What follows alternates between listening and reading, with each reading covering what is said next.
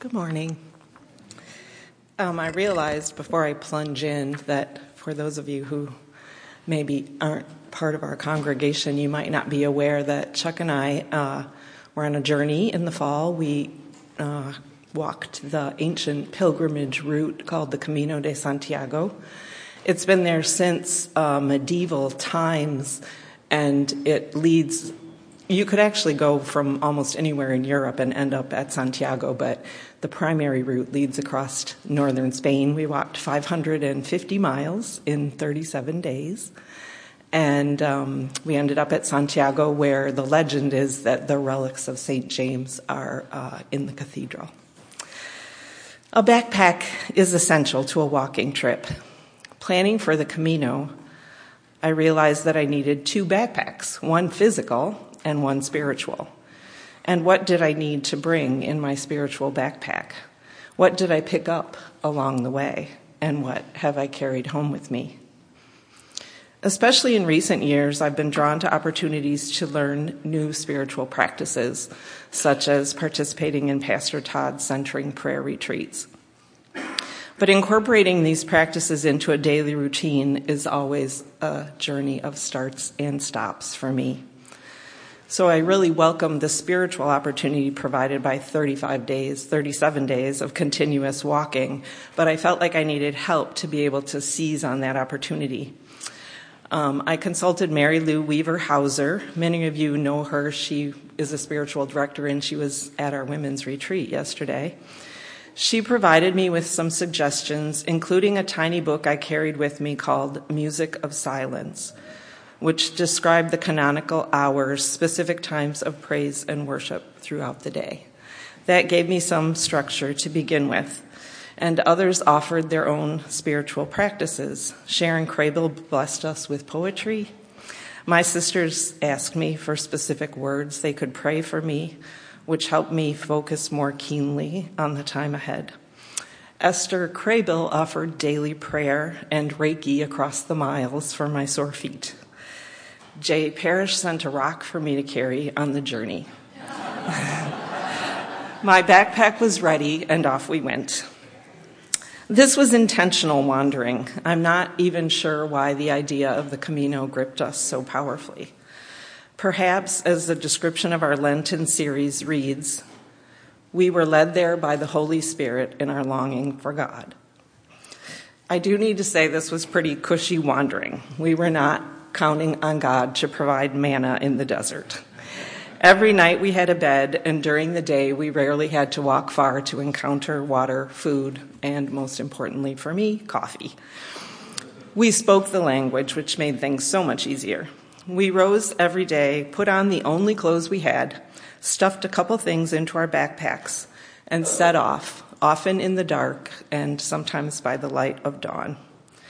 The ease and simplicity of it, other than the physical effort of walking so many miles every day, offered ample time to think and be with God. One Isaiah verse from today says that the Lord makes a way. The Lord made the way, and the way to God was made by walking. I worked my way through Mary Lou's book and practiced attending to the hours of the day. The most meaningful for me included the dawn, starting the day deliberately and wholeheartedly, praying that God would guide my actions so that everything became prayer. The noonday hour was the time to choose commitment and look for opportunity rather than giving in to tired feet and possibly even despair. As the hours went on, I learned to look for what endures and to offer up all that I had learned that day. I cherished this rhythm. We had researched podcasts and lectures to listen to along the way, but often I found that quieting my mind rather than filling it brought the deepest satisfaction. Often Chuck and I would walk side by side in silence. I realized after I wrote that we actually didn't even walk next to each other many times. So the silence and repetition of movement allowed me to notice who or what God brought to mind. Who could I pray for? My family, friends, church community, neighborhood, city, world. I had time to think about all of it, to rest in God's presence and to learn what praying without ceasing might look like.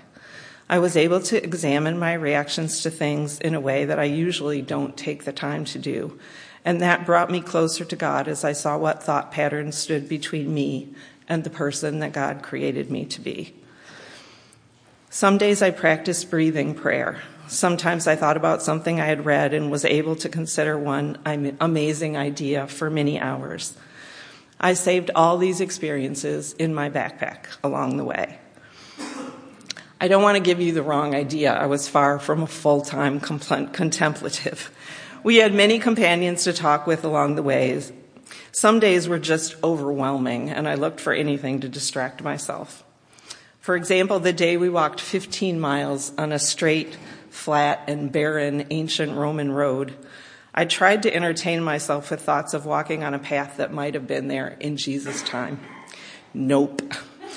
I gave up and relied on music I listened to while running, a podcast with John O'Donohue, who simply lulled me with his Irish accent, and a few of Todd's sermons to get me through.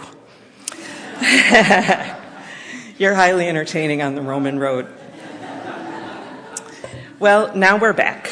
I entered right into the whirlwind of everyday life, but I'm trying to hold on to what I brought home from wandering.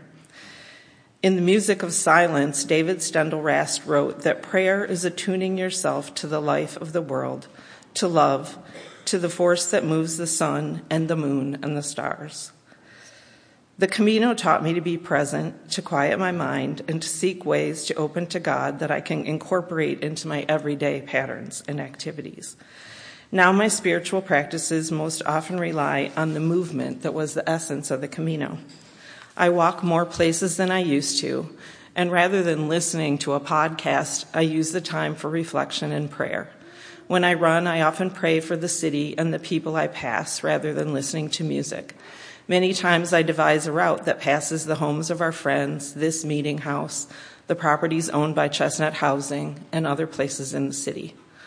I was happy to see that this type of body prayer was one of our spiritual disciplines for Lent. When I remember, stoplights are good for this, I remind myself to breathe in love and breathe out any anxiety or irritation or anything else that I'm carrying with me, but I don't need. The Camino offered us the daily gifts of amazing scenery, interesting people, and endless walking that encouraged us to pay attention and to be aware of God in all things. I carefully put these beautiful gifts in my backpack, and I brought it home.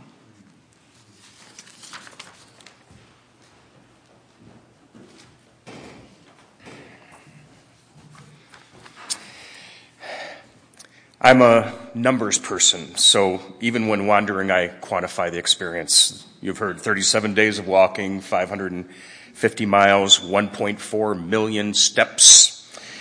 It sounds exhausting, but we really did treasure nearly every step each day. What we learned in those 500 miles is that a pilgrimage on the Camino is more than just a vacation or an adventure. It has deeper meaning, which is why it has survived and thrived for 1,200 years, drawing 200,000 people a year. And many people go not just once, but multiple times. Like them, Sue and I are determined to not let this be our only Camino. A year ago, I would have insisted that I was not a wanderer, that wandering was unproductive and inefficient. Then I discovered the revelation of wandering, and I now proudly proclaim that I was wrong, and I seek to be a wanderer. In life's journeys, the shortest or fastest path is not necessarily the best path. On the surface, wandering looks like a physical task, but it has the potential to have deeper, transformative aspects for mind and spirit as well as body. Pilgrims say that the first 2 weeks of your journey is to discipline your body. The next 2 weeks are to calm your mind. And the final stage is to reach into your soul. Better known disciplines like fasting and silent prayer retreats have been practiced for centuries because of the multi-layered influences they have. Wandering, though less recognized than the other disciplines, is no less powerful. I set some goals for myself during this first pilgrimage. First, I was committed to knowing less at the completion than when I started. I wanted to unlearn some things. This first goal was inspired by Socrates, who, not surprisingly, was declared the smartest man in Athens. In response, he stated that was because he's the only one who knows he knows nothing.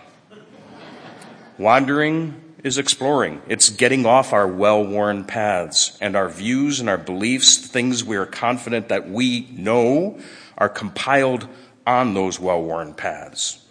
The bulletin cover says, "All who wander are not lost." The corollary that isn't printed is, "Many who do not wander are lost and don't realize it."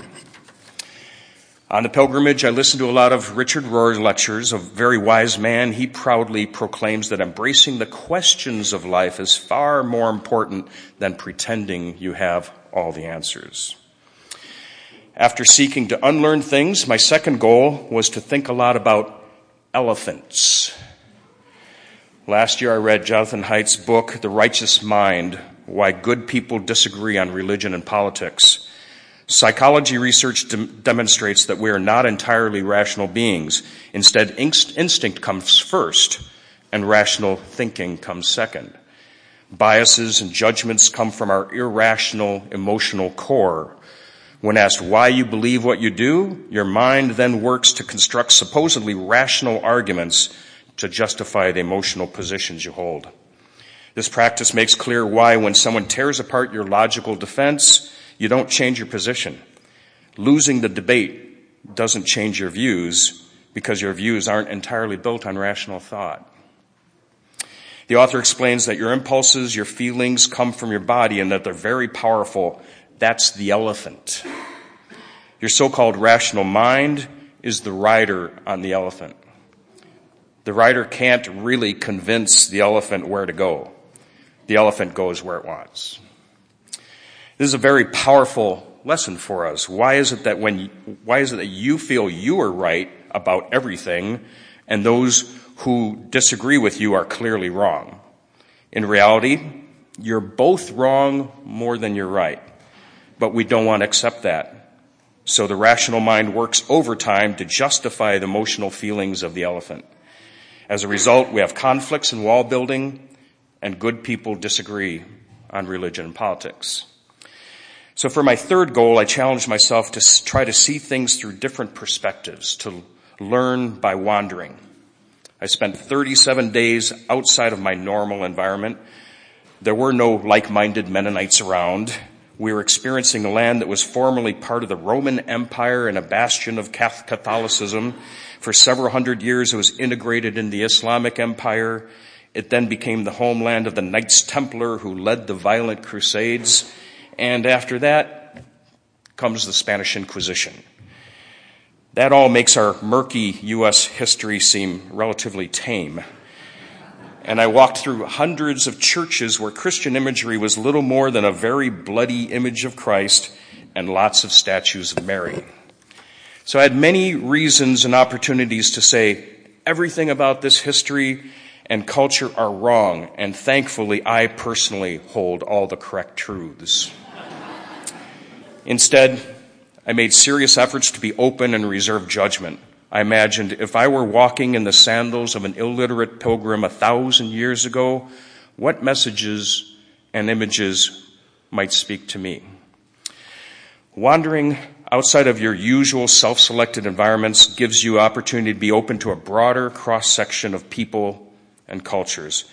It doesn't have to be Spain. It could be downstairs at the community meal.